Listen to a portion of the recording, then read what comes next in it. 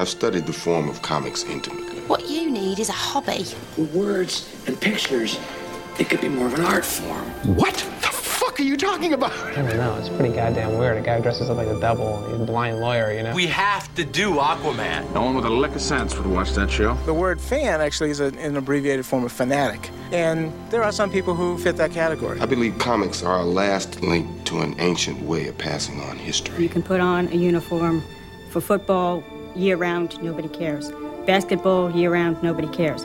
Put on a Star Trek uniform, people get a case of the giggles. Yeah, hi, somebody told me they make comic books here. That's from Superman? Smallville. You have been trying that Jedi mind shit on me since the 8th grade. It doesn't work. Oh, it works. You guys must read too many comic books or something. People do not masturbate in the DC universe. That was the biggest load of crap I've ever heard.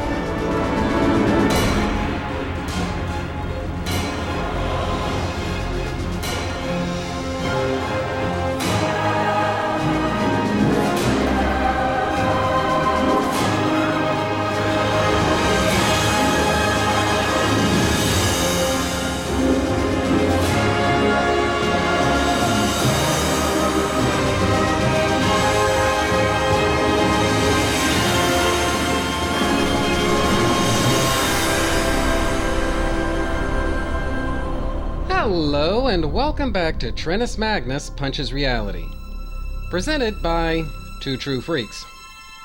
I'm your host Magnus, and you know guys, I gotta tell you, as a podcaster, what I've noticed is that generally when podcasters start their show, there are certain things that they want to talk about, you know? Maybe there's not a specific plan as to when that's going to happen, but there are things that they start their show knowing damn good and well the day's going to come when I get a chance to talk about this. Not sure when it's going to happen. Day's going to come.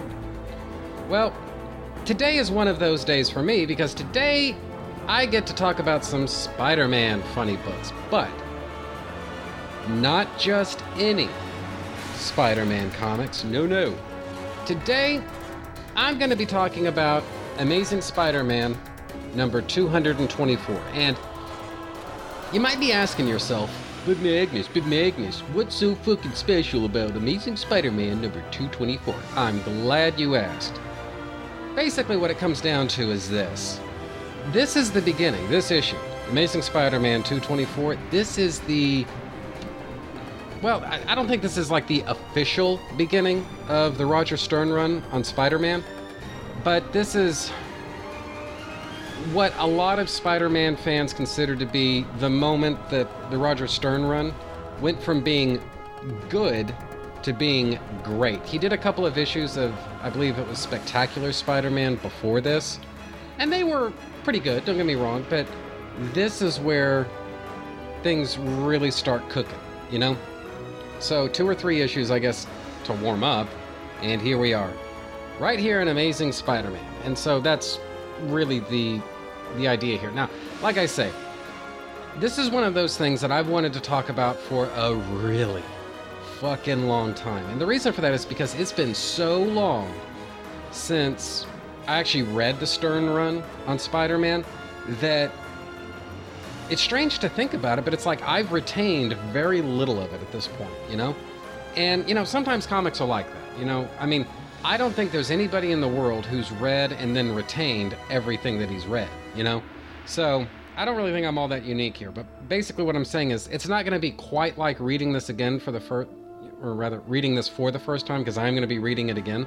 But I do kind of get a little bit of a treat here in that it's not exactly fresh in my mind. A lot of stuff I've just kind of blanked out.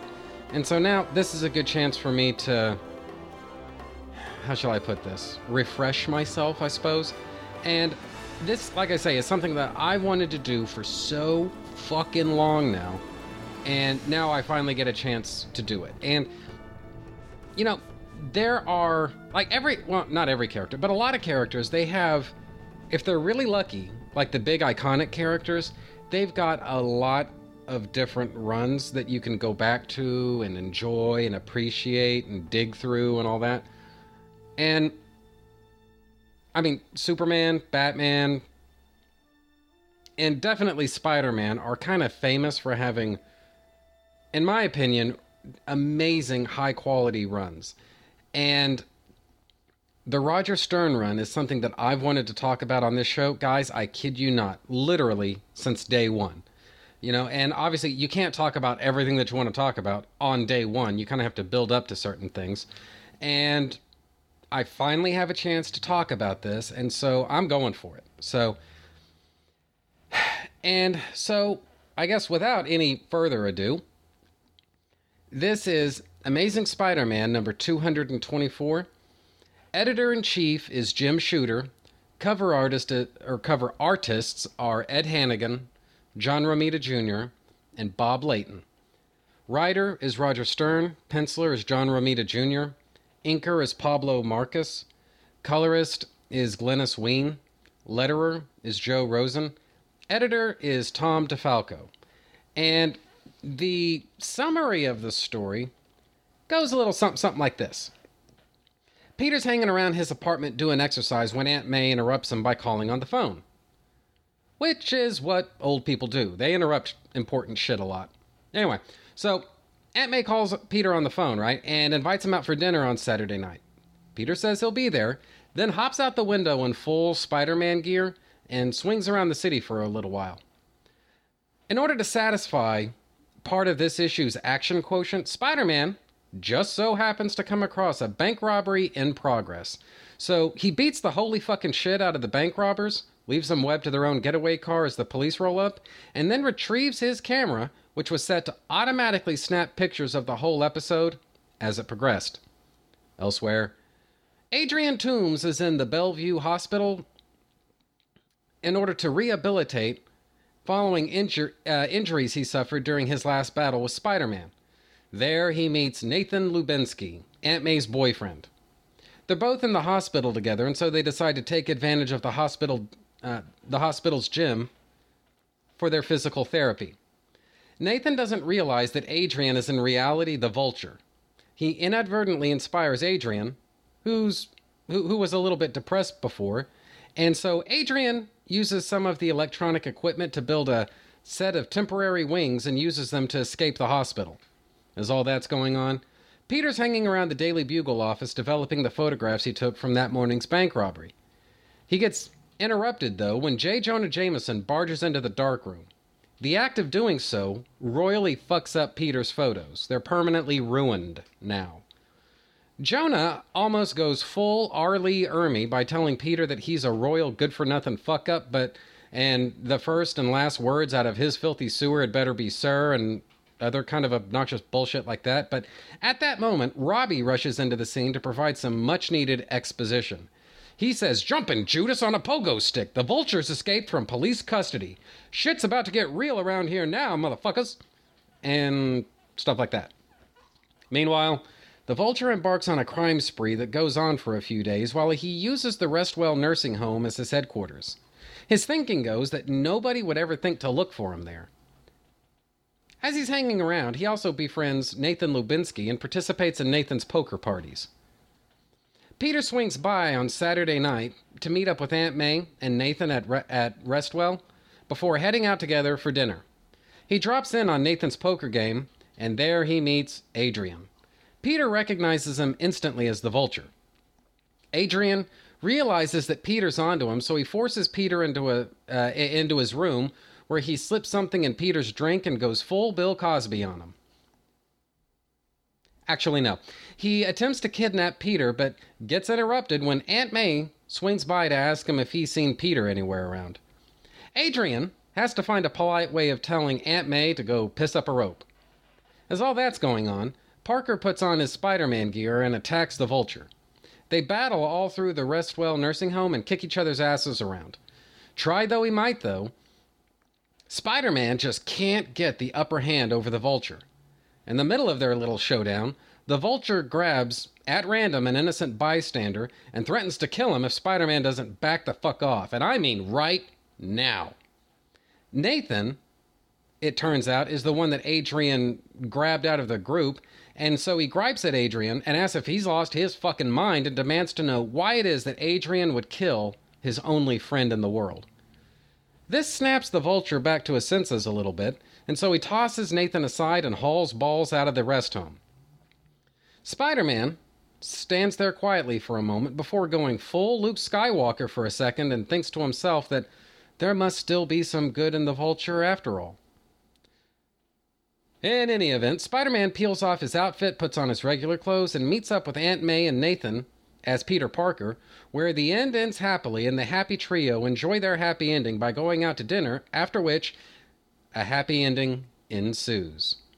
Until next month, that is. The end. So, what did I think? Well, like I say, Roger Stern's run on Spider-Man is one of those, I would almost want to go so far as to say, universally adored runs on Spider-Man that come around sometimes where, to the best of my knowledge, it's truly a matter of no controversy whatsoever that this is classic stuff.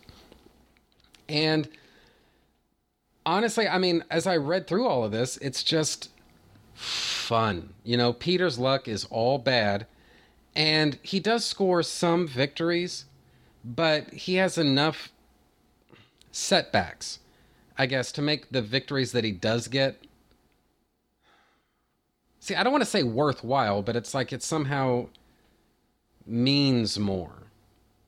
I don't know. It's hard to describe, but honestly, I think the temptation that a lot of writers fall into when it comes to Spider-Man is that the guy just never gets a break. And when you think about it, that's not really true.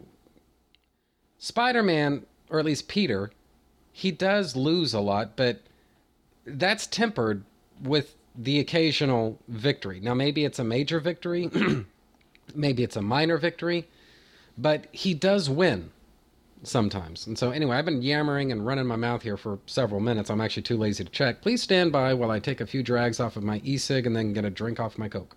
One moment, please.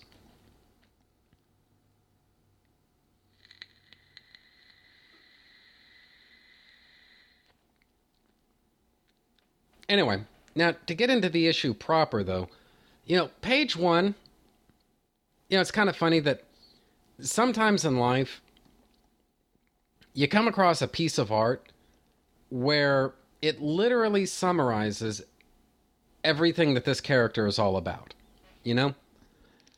And page one on this story is a good example of what I mean. It's Peter, who's got a chair balanced on two legs. He's balancing himself in partial Spider-Man gear on top of that. He's balanced upside down, and he's talking on the phone with the phone cord stretching clear, like all the way across the room, right?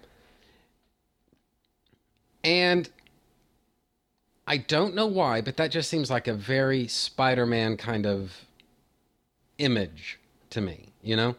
Like, a guy like Spider-Man, I mean, this is the way that he lives his life. This is how he does things. You know, he really, it's not so much that he's got like ADD or something like that. He can't focus, but you know, this is the kind of stuff that he does. You know, he'll talk on the phone to somebody while he's clinging to a ceiling or something like that, you know, or just fucking whatever it is that he's doing. And I don't know why, but for some reason, I just like this image. Now, I'm gonna be real with you guys, all right? Yes, this is drawn by John Romita Jr., but we're not talking about latter day John Romita Jr., where he does this sort of scratchy, weird Frank Miller something or other. This is a lot earlier in Romita's career. This, I don't think I ever actually said so, but the cover date on this thing is January of 1982. So this is, I would say this is fairly early on in Romita's career, and it's kind of weird. He's trying to find his own voice on the one hand. On the other hand, he's somewhat, not too much, but he's somewhat emulating John Romita Sr.'s style. Now, let's face it, if John Romita Sr. is your dad and you learned how to draw from him, at least to start with, you're going to have an art style very similar to his. It's just inescapable. So the way I choose to interpret this is that what we're seeing is a John Romita Sr. influence. It's not necessarily meant to be a ripoff. It's just that, you know, what's the fuck you're supposed to do? I mean, this is, John Romita Sr. is this guy's kind of formative teacher when it comes to art. You know, what else was anybody expecting, you know? So, anyway. Now, people can say what they want, you know, that some of the lighting and the shadows and whatnot is a little bit fucked up.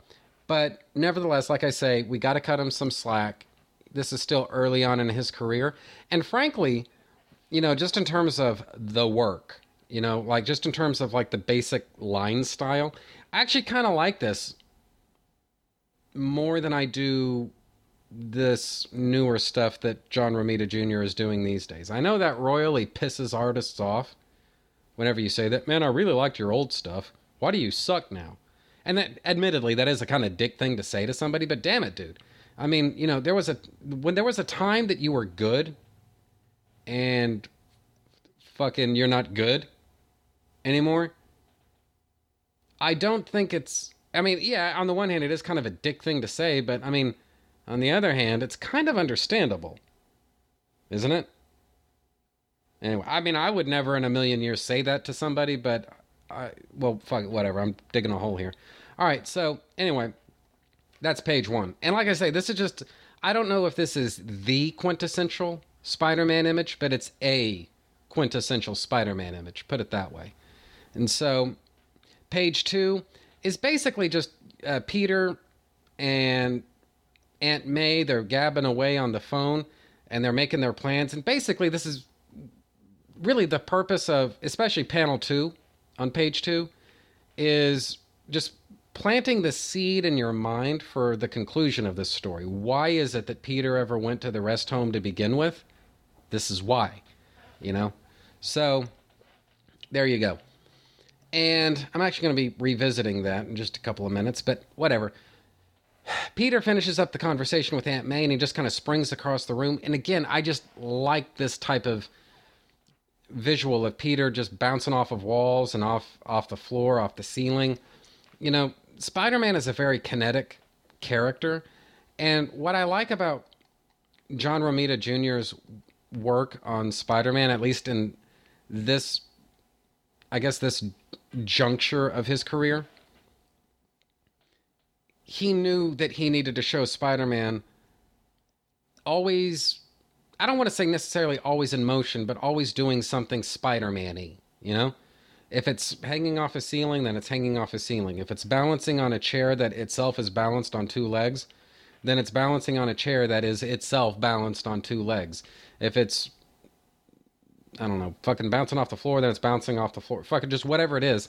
He's not just sitting on the couch talking on the phone. There's a visual angle to everything that Spider-Man does that isn't really there for Peter. It never goes away when Spider-Man's around. And I just kind of like that. It's a different visual language for this character, who's the same character, but he's wearing different clothes, and so damn it, now we have to use a different visual language. Anyway, I just dig it, you know? It's, to me, it shows that Romita kind of had his thinking cap on when he was doing all of this work. He might have been new to comics at the time, but he wasn't an amateur. Does that make sense? Anyway, so getting into page 3, it's basically Spider-Man. He's swinging all across town. He comes across the bank robbery, and then that's pretty much it for page 3. Shit's on, right? Page 4, Spider-Man beats the piss out of the bank robbers, dangles one of them off a building, and basically just really freaks the guy out until he passes out. That's pretty much the end of their little tete-a-tete. And, you know, here's the thing. I mean, this is really just a quick sort of, I can't really say 3 pages, but well, I guess it's 3 pages. You know, the bank robbers are doing their thing without Spider-Man around on page 3. Spider-Man shows up on page 4. He dispenses with the problem on page 5, and then he gets back to it, right? And it's just a fun, efficient, compact sort of mini little action sequence. And if this was a movie, this would probably be where the movie started. And then Peter would go back to his apartment and, you know, change into his... fucking just do something or other at his apartment. That's when Aunt May calls. But no, this is a comic, so you can actually wait a couple of pages to get to this. And actually, I kind of dig that, you know? That works for me. So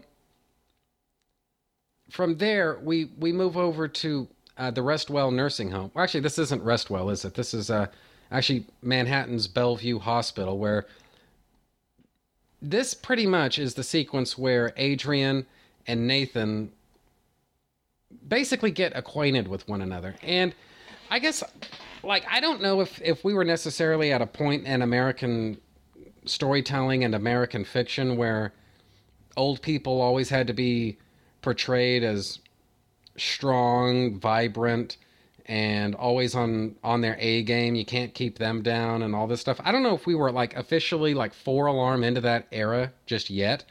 But damn it, dude, we're getting there. Because I'm not trying to sound like I'm down on old people or anything like that, but let's be realistic, guys. I mean, it's kind of a cliche now that every time you see an old person on TV, they're jogging or they're lifting weights or something like that. I mean, it's just getting fucking old, all right? Pardon the pun. But anyway, I don't know. It's just, it's not obnoxious here, but it is, at this point, you know, with all the stuff that's happening these days in movies, books, comics, TV, just fucking whatever, all media, it is getting a little bit aggravating now. You know, I mean, it's kind of strange to think, you know, this whole thing about old people always being, you know, youthful and vibrant and on top of things and energetic, you know, has even come to affect Aunt fucking May. That's how far this cliche has gone now, guys. All right, so there's something to think about there. Anyway, so you've got Adrian and you've got Nathan. They're just hanging around, kind of bullshitting with each other a little bit. And like I say, I mean, it's not quite to the point of being obnoxious, but it is a little bit annoying. This whole, you can't boss me around. I may be old, but I can still whoop your ass, you young whippersnapper. And just fucking, just bullshit like that. So, another drink off my Coke. But this does inspire Adrian to, I suppose, not give up, you know? Basically get back in the game, which is maybe not the kind of encouragement that Nathan wanted to give, but nevertheless, fucking he gave it. So Adrian builds his temporary wings and zooms off. And as he does so, I mean, there's this kind of glory shot. It's on page 9, panel 3, where you've got the Vulture and he's kind of swooping all around the gym, the hospital gym and everything, and saying out loud to the orderly that just barged in, Toombs, there's no one here by that name. There's only the Vulture. And guys, let's just cut the shit. I mean, these wings look so fucking rickety. There's just, I cannot convince myself that he would actually be able to use these wings to fly. Now, I know what you're thinking, all right? The entire shtick of the Vulture is kind of technologically impossible to begin with anyway. So why are we splitting hairs over stuff that he's able to cobble together in a gym that doesn't even look all that good in the first place? And my answer to that is nothing. I got nothing, all right? But for some reason, I don't know why, but when I look at the Vulture's usual wings, there's a veneer of plausibility to them, at least enough, that I can convince myself that, yeah, you could probably use these things to fly. In a comic book, that is. But even with like fuzzy, kind of retarded comic book logic and comic book science, these wings just, I'm sorry, there's just no way these would get the job done. They just look rickety and, you know, they're mostly a wire frame, and it's just It's just weak sauce. Weak sauce. Anyway, so getting into page 10 here, we've got Peter. He's in the dark room trying to develop the pictures, and then, whoops, J. Jonah Jameson barges in and basically completely fucking ruins Peter's pictures. And the thing is, the narrative needs this to happen because we need to show Peter losing at least once in a while, right? But I kind of find it a little hard to believe that this is the kind of darkroom that a major news, in fact, the premier news publication in New York City would use. You know? Back in the days of film, when people actually used film, there were other ways of building a darkroom, you know? And basically what it comes down to is this. You can build the darkroom and then kind of construct a sort of circular entrance into the darkroom. And the doorway, you don't really open the door, you rotate the door, right? And so this little opening, you just spin the circle around, the opening comes, you step in to sort of like an antechamber, I guess, spin the circle again, now from inside, and then from there you step into the darkroom. That way the darkroom always stays dark. There's no way regular light can ever get into the darkroom because the only opening in the entire that connects the darkroom, I guess, to the main office is an antechamber that only has one opening that's either facing the main office or it's facing the darkroom. But the two are never connected, right? The reason I know that such a thing is possible is because we fucking had one at my high school. And so if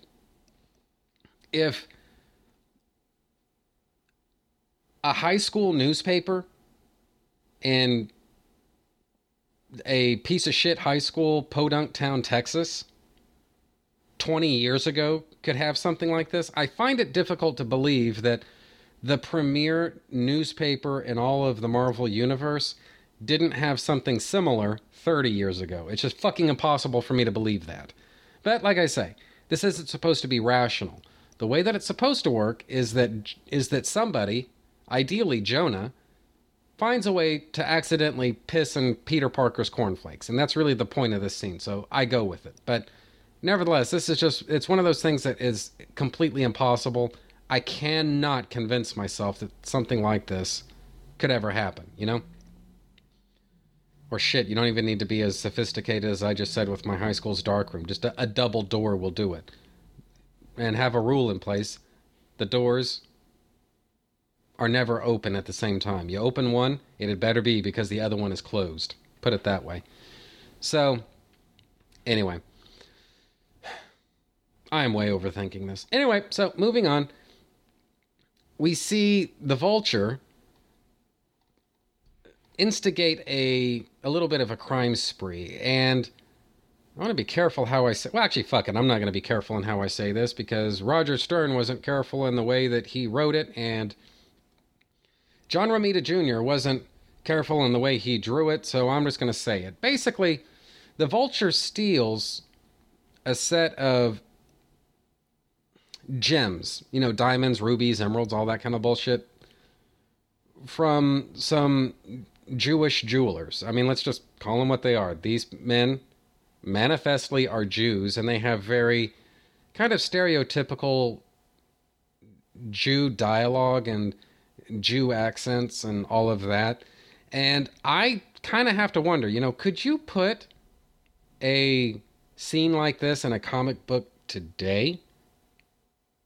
I mean, I don't know. I think that somebody may actually decide to scream bloody murder over that, you know? I mean, I don't know. I mean, it's...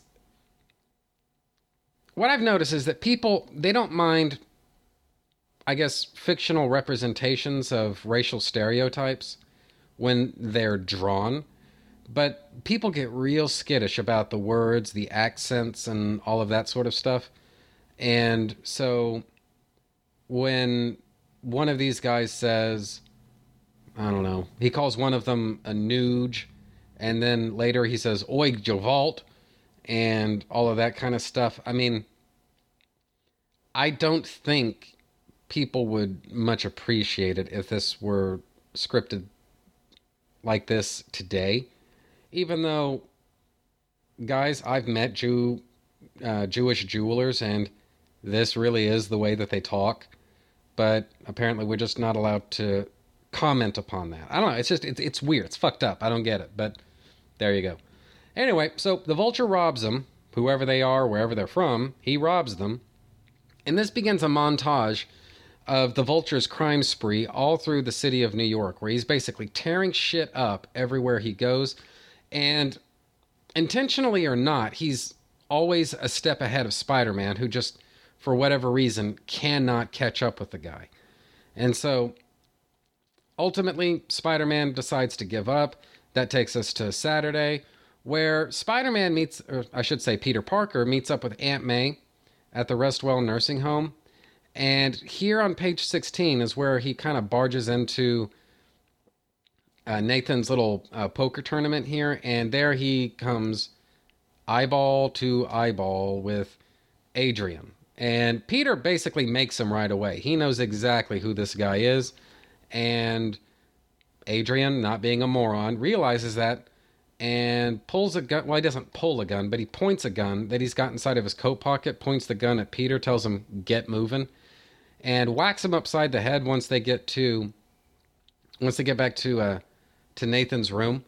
And it's actually not really clear what Nathan was planning to do, but whatever it was... Oh, actually, I take that back. No, it says it right here. My apologies. He puts on his vulture gear and is basically going to drop Peter from several thousand feet in the air. And it kind of makes you wonder, dude, how exactly were you expecting to get away with that? I mean, people are going to see you do it. Odds are they'll see you land. I don't know. Just kind of makes you wonder.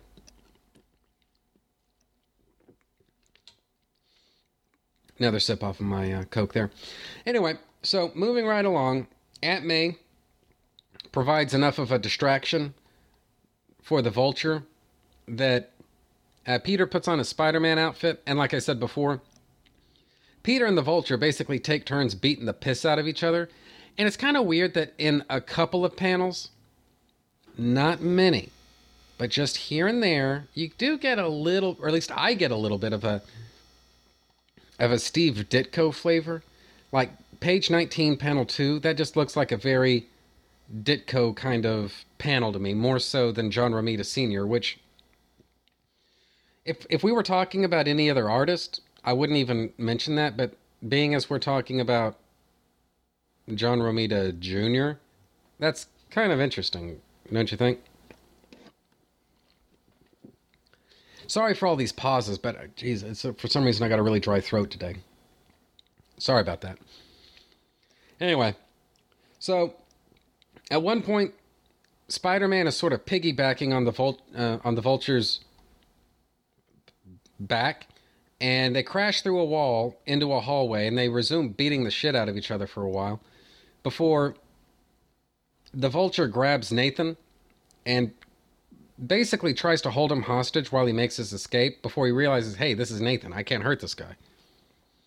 So he just shoves Nathan right at Spider-Man, and there's this expression. Let's see. Yeah, on page 21, panel 4, Nathan just has this holy fucking shit look on his face, like, oh my god, what the fuck's going on, as he gets shoved right at Spider-Man.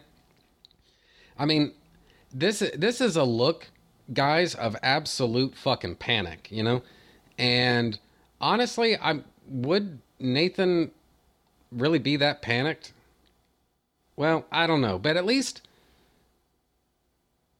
I don't know. It's just like I say, the thing to keep in mind, at the very least, is that this is the onset of John Romita Jr.'s career, so we just need to give him a pass, because the perspective here, just looks a little bit weird. Now, it could very well be that because of the fact that Nathan's kind of confined to a wheelchair, and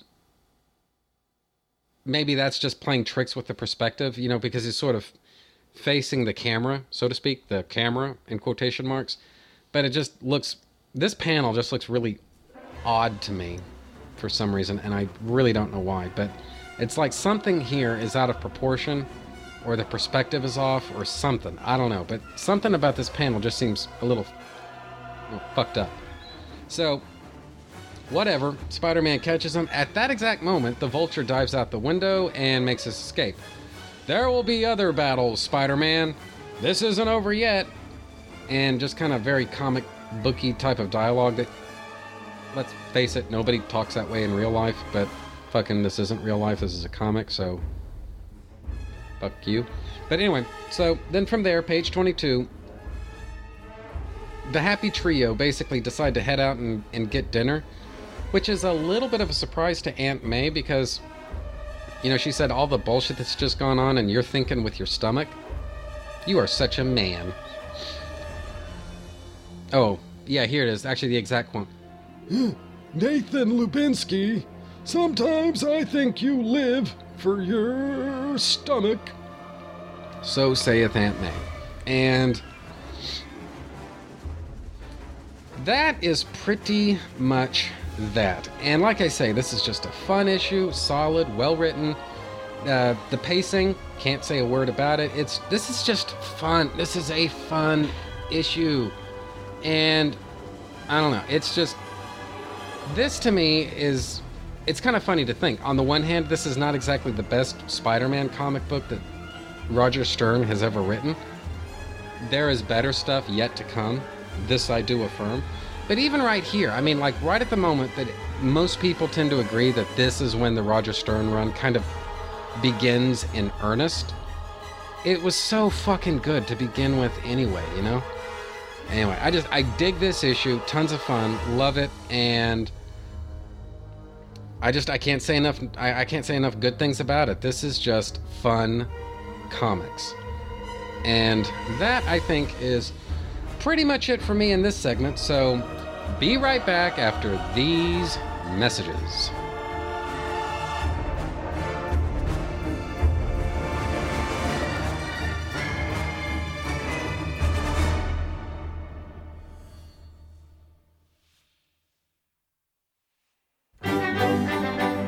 And now, a dramatic reading. Sorry, I ain't sorry. Sorry, I ain't sorry. I ain't sorry. He trying to roll me up. I ain't picking up. Headed to the club. I ain't thinking about you. Me and my ladies sip dissy cups. I don't give a fuck, chucking my deuces up. Suck on my balls, paws. I had enough. I ain't thinking about you. Middle fingers up. Put them hands high. Wave it in his face. Tell him boy bye. Now you want to say you're sorry. Now you want to call me crying. Now you got to see me wilding. Now I'm the one that's lying. And I don't feel bad about it. It's exactly what you get. Me and my baby, we gon' be alright. I see them boppers in the corner. They sneaking out the back door. He only want me when I'm not there.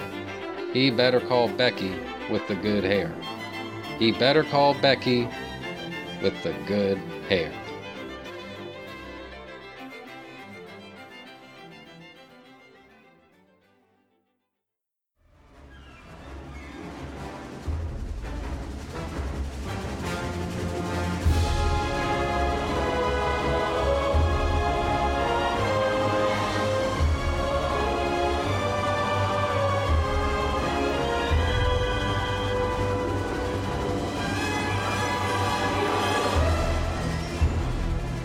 Okay, I'm back now, and I've got another issue of Spider-Man that I want to talk about here. This is The Amazing Spider-Man, number 225.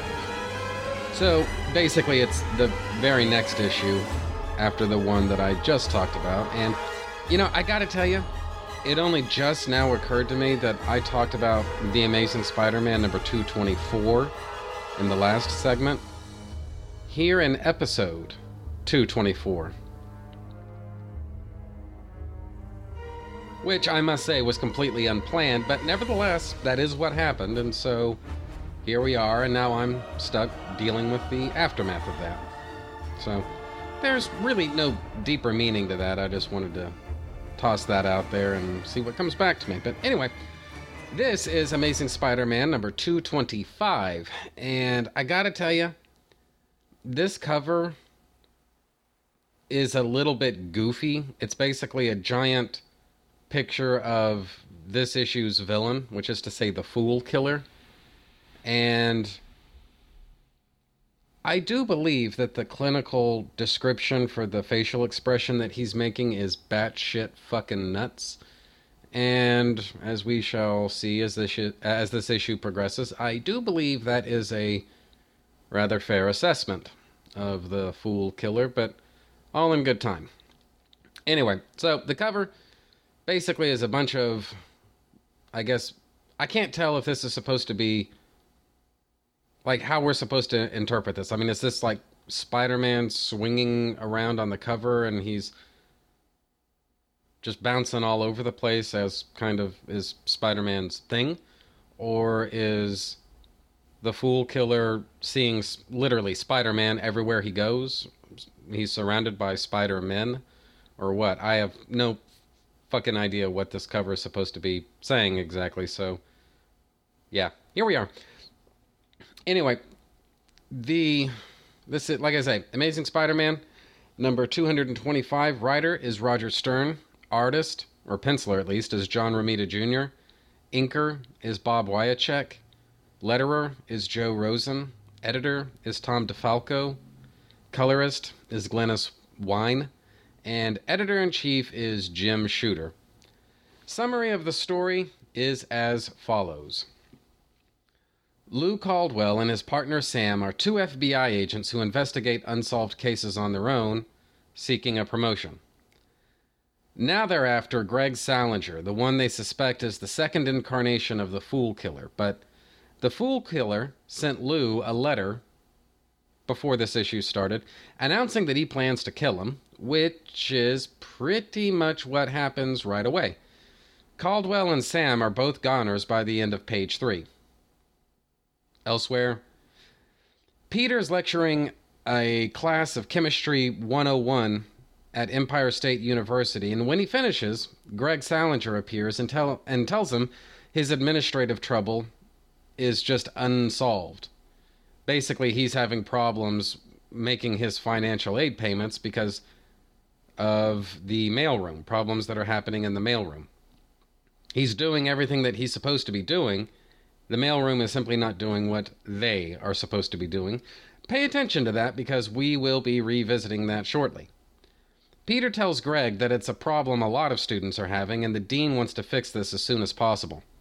As a matter of fact, the dean has ordered the registry officer, whose name is Harvey McNamara, to finish all admissions in a rush, and so Harvey's spending the night in his office at Empire State University. There he gets attacked by the Fool Killer and escapes death thanks only to Spider-Man's timely intervention. But the Fool Killer escapes and returns to his hideout. There he remembers in a flashback his past jail times in company of Richard Rory, who told him about the first Fool Killer. The evening after, or I should say the following evening, Spider-Man meets Greg Salinger and worries about the fact that this boy Peter meets Greg Salinger and worries about the fact that this boy makes his spider sense activate and deactivate at random. Soon, he talks with Deborah Whitman, who moments earlier had been insulted by Greg. He called her, specifically, a fool, which made Peter suspect that Greg might be the Fool Killer. His suspicion gets confirmed when he meets the Fool Killer in the mailroom of Empire State University, where moments earlier, Greg had told Peter that one letter he'd sent never arrived to his destination, and in fact may have been lost, as is fairly common for the idiots who work in the mailroom.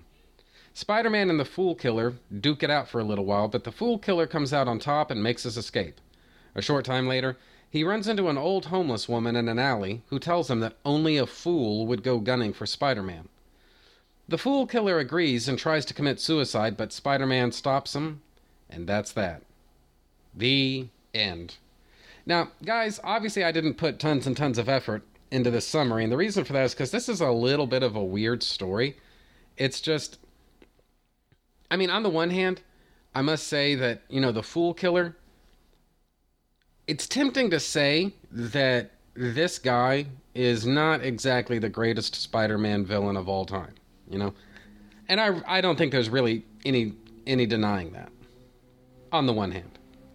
On the other hand, though, you know, a guy like the Fool Killer whose self-assigned mission is to go around killing stupid people wherever he finds them, this may be insensitive on my part, but I gotta tell you, part of me thinks this guy needs to be on the fucking payroll. You know, basically, I mean, can you imagine how smoothly the DMV would run if they lived in fear, like genuine concern of the Fool Killer paying them a visit because of what idiots they are? Now, to be fair, the Fool Killer's stated motive, I suppose, is that he basically goes after fools, which he defines as anybody with no poetry in their soul. So what I guess that means is if you're a mathematician or a mechanical engineer or anything like that, you may be in deep shit, you know? But his actions basically target people who are complete fucking failures. These are people who are so fucking incompetent that it truly is a mystery unto the ages how exactly it is that they've managed to keep a job this whole time. And I think we all know the answer to that. Stupid people in society gravitate towards jobs that have absolutely, positively no oversight, no expectations, no consequences. Unless, of course, you live in the Marvel Universe at this exact moment, and then you might have to pay through the nose when the Fool Killer comes knocking, wanting to know just why it is you're such a fuck-up. So, yeah, on the one hand, the guy is certifiable. You know, there's really no denying that. But like I say, part of me thinks this guy needs to be on the fucking payroll, you know? So, I don't know. Your actual mileage may vary. This is just, it's a kind of a fun, one-and-done sort of adventure story. And I must say, this is not exactly Roger Stern's high point when it comes to Spider-Man. This is just another sort of weird, goofy Spider-Man story wherein he battles it out with a weird, goofy supervillain. It's just weird and kind of goofy. So, like I say, not exactly the greatest Spider-Man story there's ever been, but, you know, at the same time, I mean, there is, I guess on a more visceral level, part of us, we wouldn't want to be the Fool Killer, but I think we'd kind of like having the Fool Killer around. So, I don't know. And I guess this kind of speaks to one of the things that the Marvel Universe does better than the DC Universe is that, guys, there are some seriously weird fucking people out there in the world, and I mean weird, you know? Like mentally deranged. Weird. You know? It was just last night. I just kind of fell ass backwards into how, or not so much how, but I guess why Domino's Pizza made the decision to not avoid the Noid commercials anymore. And it's a pretty fucking dark and bloody story, you know? Basically, some guy whose last name is Noid got annoyed by all of those avoid the Noid commercials. And he basically attacked a Domino's Pizza restaurant near his home, took some people hostage and demanded, you know, free pizza. And he also made some other hostage demands and all this other stuff before he quietly surrendered to the police. He was carried off to the loony bin, and then he killed himself a few years after he was taken into custody, right? That's a pretty fucking sad and dark story. But people like that, they do exist, and they are out there, and you never know when one of them may go off the deep end about something. And that kind of lone nut sort of thing isn't... It's not that DC Comics historically can't do that kind of thing. It's just that that's not really their territory, you know? And it's technically, I mean, I guess it's not really Marvel's territory either, but it's of a piece, I suppose, with what the Marvel Universe can be, you know? And, I mean, I don't know. It's, like I said, I mean, this is not exactly the most gripping Spider-Man story there's ever been, but it does kind of have that real-world dimension to it where, you know, it's not that something like this could happen. It's that stuff like this happens all the fucking time. And sometimes the outcome of that stuff is, it's kind of fucking dark, guys. You know, I mean, people die. I mean, you know, when these maniacs go off the deep end about something or other, they could hurt somebody, you know? So, I mean, there's a sort of a real world dimension to this. Now, don't misunderstand me. That's not like a major part of this story or anything like that. I don't think Roger Stern even really comments upon that, you know, we need to be more sensitive to the mentally deranged and stuff like that. He's not really making that argument. I am, you know? And I kind of like, you know, in relation to that, I kind of like the conclusion of this story where, you know, victory doesn't come from Spider-Man beating the shit out of the Fool Killer.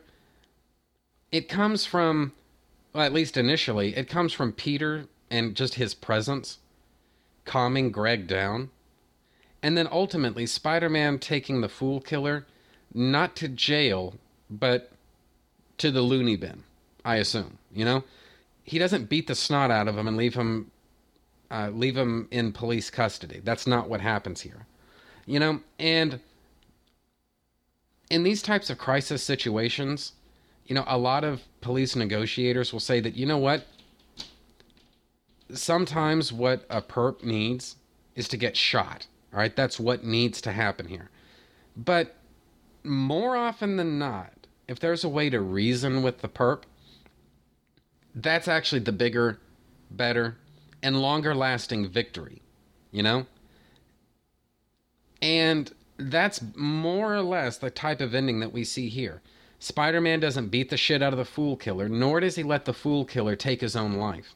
Spider-Man intervenes, saves the Fool Killer's life in the immediate sense of stopping him from killing himself, but he may have saved his life in other ways too, you know? And I think that's a kind of a neat thing, you know? Like I say, not the greatest Spider-Man story there's ever been, but I think there's a lot to be said sometimes for suing for peace and then getting somebody mental and psychological help, as opposed to beating the shit out of them with batarangs and karate kicks and then leaving them in police custody where God only knows what might happen to them, you know? So, like I say, not the greatest Spider-Man story that I've ever read. It's not the greatest Spider-Man story that you'll ever read. It's not even all that good a Roger Stern Spider-Man story compared to his usual benchmark. I'm just saying that there is, for as weird and goofy as this story is, there is merit to it, you know? There are at least two or three good ideas going on in this issue. And at the end of the day, isn't that about the most you can ask for from a comic book, that there be 2 or 3 good ideas bouncing around in there somewhere? So, anyway, I think that's pretty much it for me in this segment. In fact, I think that's actually pretty much it for me in this episode. So, basically, I don't know when my day is going to come. I just don't know when. I'm going to come back to Roger Stern's run on Amazing Spider-Man. And this isn't going to be like an ongoing fixture of my show, but just once in a while, I'm going to try sprinkling in a few, at least 1 or 2 issues of the Stern run on Spider-Man, because I really do enjoy this run. It's not necessarily my favorite, you understand, but it's really fucking good. And I'd like to be able to run, to get through an entire run of some character or another, or some book, or just whatever. And this, I think, is actually kind of an interesting little era, I suppose, in Spider-Man's history. I think this is a pretty good choice, all things considered. So I don't know when, but at some point I am going to talk more about the Roger Stern run on Amazing Spider-Man. So I guess keep an ear out for that. But for right now, I think that's pretty much it for me this week. So bye, everybody. I will see you next week.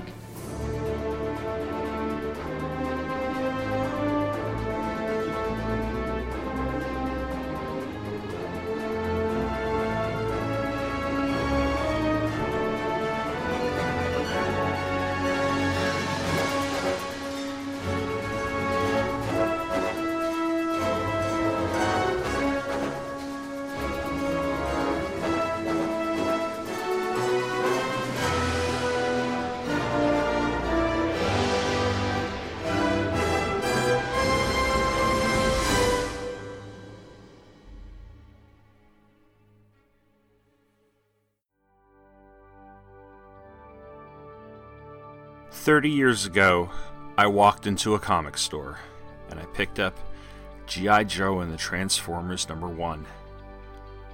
A month later, I came back. They say every journey has a first step, every story has a beginning. This is mine.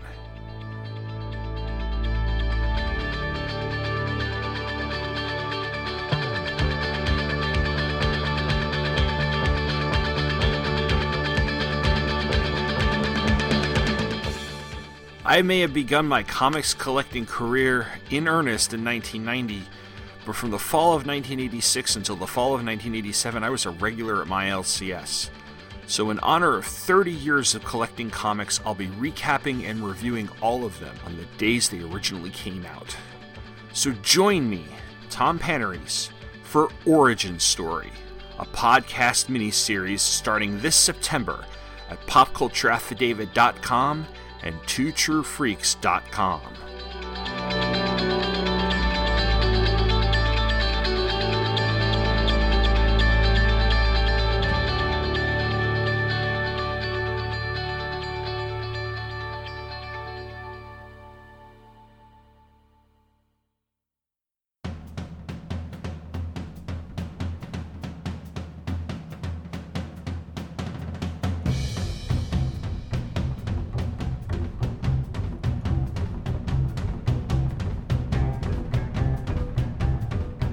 Okay, so I think that's just about the end of that.